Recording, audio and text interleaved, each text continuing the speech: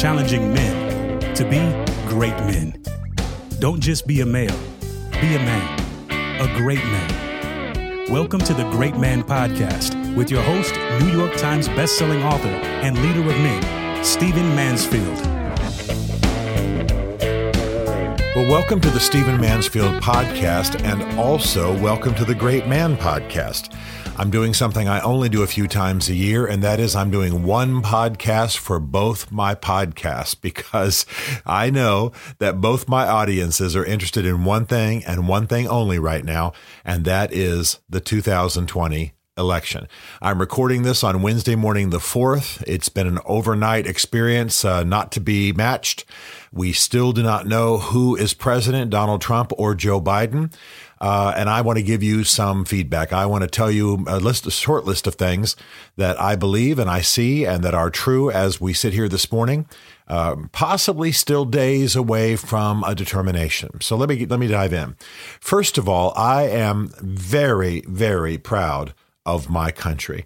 Despite all of the predictions, despite all the naysaying, despite all the doomsayers, the fact is that in the middle of a pandemic, with 400 million opinions to consider in this country, we have, in the course of approximately 24 hours, tallied most of the votes. We have certainly tallied the votes and reported from the major states, Florida, Texas, California, all have already been determined. I am very proud of my country. There's been almost no violence. There have been no reports of corruption that should be taken seriously, by the way. There have been lawyers and monitors at every polling station. Absolutely no credible reports of corruption at all. No violence in the cities other than just, the occasional pushing and shoving between police when angry crowds gather, especially across from the White House here in Washington, D.C. I'm very, very proud of my country. We have divided politics, but our system works. And I want you to keep that in your mind going forward in these next days that will be a little nerve-wracking, I imagine. Now, we could know by the end of today, the 4th, this Wednesday, right after Election Day. But the reality is it might be a couple of days. Of course, the election's not certified for many weeks, but the actual numbers are pretty well reported within a few days, I believe. So we should know in the next 24 to 36 hours. We might know, as I say, today. But the main point is I'm unbelievably proud of my country. We pulled off an election. We did it well. We did it peacefully. We did it in very difficult circumstances. You can't believe the effort to do absentee voting. My parents voted absentee because they were military their whole lives. It's a difficult process. You also have situations where you got to haul ballots in from remote parts of states. And I've even worked Indian reservations during elections and things like that. It can be a very tough situation just because of distances and just because of lack of communications to some underserved parts of the world like Native Americans in Oklahoma. So all of that to say, I'm very proud of our country. Number two, I want to say this. The big news thus far is that Trump did far better than expected. People talked about a blue wave. People talked about Biden coming and winning as much as 5%, 6%, 7% advantage. Not even close. The race is very, very close. And it's very close largely because Donald Trump did far, far better than expected. He took states he was supposed to lose. He's holding his own in states he was not supposed to be even in contention in. So that's the big news thus far. Joe Biden did a little bit worse than was predicted. And if you believe some of the more highfalutin types of predictions, he did far worse than was predicted. I think for sane predictions, he did a little bit worse than he was predicted to do. And Donald Trump did much, much better. He just simply did much, much better. And I think he had a big surge at the end. I think his huge rallies helped him. I think he did far better than predicted. Having said that now, having said that Donald Trump did far better than predicted, the biggest negative about this election day, this election few days, is the horrible thing that Donald Trump did when he got up and announced victory and said he would appeal to the Supreme Court, said that there was corruption. There is no evidence that there is any major corruption in the system at all. We've had some baubles. We've had some machines eat ballots. We've had, you can't make a copy of your driver's license on a Xerox machine without having sometimes the paper get eaten. That's just how it goes. The machines sometimes fail us. That's just the way it goes. But no major corruption. Monitors everywhere. Lawyers everywhere. No major corruption. And I say again, no major violence. No major contention. And timely reporting by most of the states, especially the more complicated states in the Union. Donald Trump had no basis on which to say that. It's the kind of thing that leads to violence. It's the kind of thing that leads to revolutions. And this is the dark side of Trump. I've just complimented him. He's doing far better, and he may, by the way, actually win this thing. But my point is that for him to get up in the wee hours of the morning and say that there's corruption, declare himself victor nonetheless, and then say he's going to appeal to the Supreme Court is immature, it's unpatriotic, it is unwise, it is violence inciting. I'm disgusted with that moment. I hope you are. And whether he's president for another 4 years or not, I strongly hope that those of you, especially who are in Congress and those of you who listen to this podcast who are around him and advisors, I hope that you will speak to that side of him, which is damaging this country constantly. Okay, enough on that. I want to be a little bit objective here, but that one really hacked me off. That's the most irresponsible electoral behavior I have ever seen in my knowledge of this country. Okay, the second issue is Trump.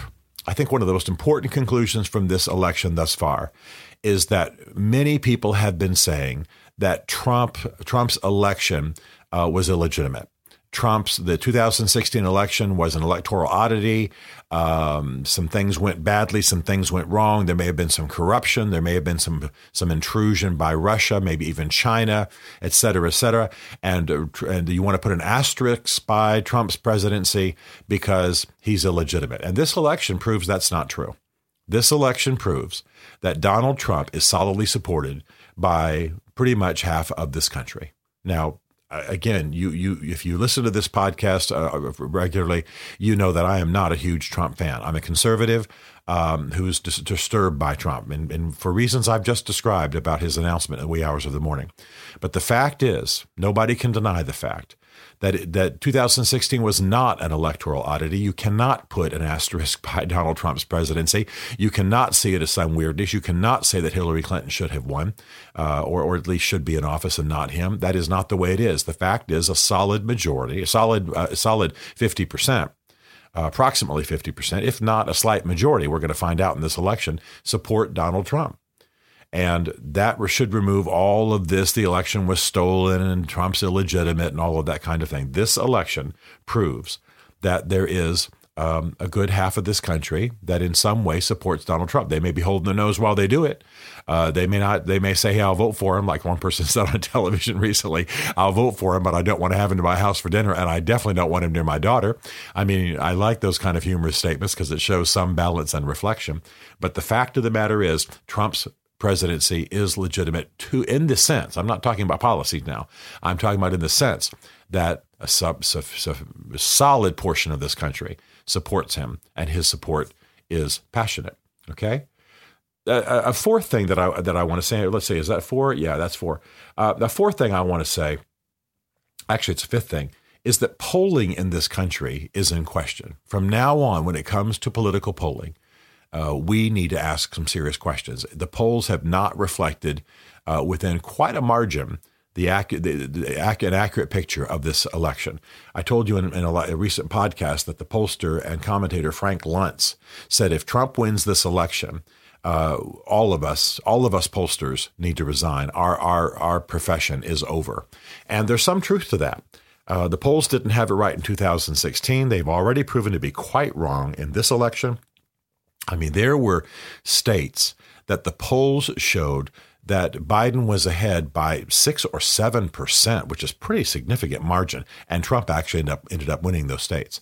So we've got a big issue here. of polling and the lack of credibility of polling. It's something we'll have to deal with going forward. And I'm actually glad for it because I'm hesitant about polls. They're fine for internal political use if experts want to use them and campaign people want to use them. But to constantly be reporting them like they're an accurate reflection of the opinions of the American people can actually, of course, create the opinions of the American people, and they ain't accurate. They're just not accurate. Now, whether that's because people are lying to them, people aren't showing up to talk to the pollsters are slanting at themselves, there's political money behind the polls, all that can be debated. But for now, polling in America has got a great big question mark on it when it comes to at least presidential polling. Okay. The reality is right now that this election is, as I sit here right now, and I'm sitting here at 8:14 on the morning of Wednesday the 4th, recording this, the election's too close to call. We're waiting for some states to come in. Mr. Biden is ahead in the Electoral College. He's ahead in the overall vote, but it's not by a margin that Trump can't make up. So right now, it's simply too close to call. And again, I want to say, very proud of my country that in this tight election, that we have not had violence, that we have no major charges of corruption other than Donald Trump's very unwise and very unsupported proclamation last night. And the country is doing just fine. I want to urge you, those of you who follow my lead and listen to me and hear my opinions, and I appreciate you so much. I realize I have a very, very diverse audience. I have people who are in Congress and people who are in the executive branch and people who are in the military. I'm so glad that you're here. And then I have just, I hear all the time from guys who say, hey, thanks for shouting out to us milkmen. Thanks for shouting out to us grocery workers. So I love you all, and I'm glad you're here.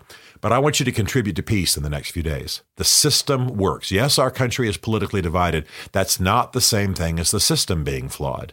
My EA, Karen Montgomery, went out yesterday and she worked the poll. And I don't know what they call them in Virginia, poll captain or whatever. She worked the poll. She put in an entire day because she's a patriot, because she wants to see righteousness and justice and truth done. She wants to see an accurate election. And there are, thank God, tens of thousands, hundreds of thousands like her working at the polls. And so the system works. Our founding fathers gave us a good system. Wise people have tweaked it through the years. You can have confidence in the system. The Electoral College is wise and needed. Our basic voting system works. It's going to take a few days to tally because, dang it, we're in the middle of a pandemic, because we have a very complicated electoral map, because it takes time to do it accurately and right, but good people are doing it. I have absolute confidence in the system. Now, people are going to gripe and bitch for months to come about some little thing that happened in this county or some little thing that happened in Pennsylvania with a change of the laws and what have you. But all of it was legal. All of it was allowed. All of it's within the margin of error. It's what happens when you work with machines. You can have confidence in the system. We're divided, but our system works, and our country's going to be fine. Okay? And so I want to urge you to contribute to peace. Here's what I mainly don't want you to do. I used to have a coach who said, don't inflame the flame heads. In other words, don't get excitable people excited. Don't go around talking revolution. Don't go around talking violence. Don't go around talking about who you hate. I don't have much respect for some people in this political process, but I don't want to see them dead.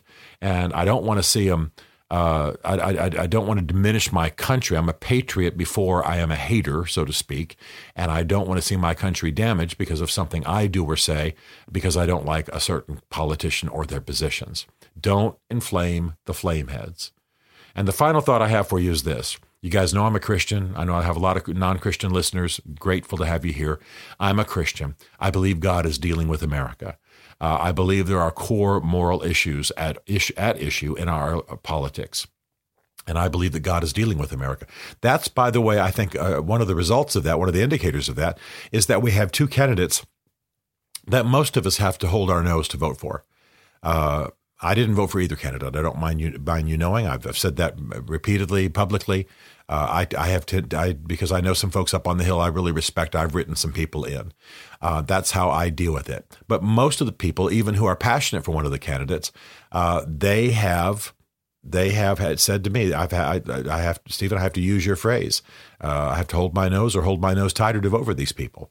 I'll vote for them because of certain moral positions. I don't even want to know them. I don't want to have dinner with them. I don't want to be around them. I don't find them to be disgusting people. But I'll vote because of some core policy issues. When you only have mediocre options in office as your candidates, as your possibilities for high office. You have to ask yourself what's going on spiritually in the country. What's going on that some of the most contentious issues that we're dealing with in our politics are moral. And so just keep your eye on, for those of you who believe in God, just keep your eye on what God might be doing, how he might be dealing with America, and pray and humble yourself, and let's be the righteous patriots we're called to be. I'm proud of you. I'm proud of our country. It's going to turn out just fine, whether your candidate gets in office or not. Our country is fairly strong. It works, but God is dealing with this country, dealing with our hearts, calling us, I believe, to turn to him. So these are my conclusions. As I speak right now, about 8:20 on the 4th of November, 2020, Wednesday morning, this race is too close to call, but that's not a bad thing, and the system is working. To join the Great Man Movement or to book Stephen to speak at your men's event, go to greatman.tv. You'll learn about Stephen Mansfield's 3 essential books for men: Mansfield's Book of Manly Men, Building Your Band of Brothers, and Men on Fire, as well as some other great resources for helping you become the great man you are made to be. The Great Man Podcast is a Mansfield Group production.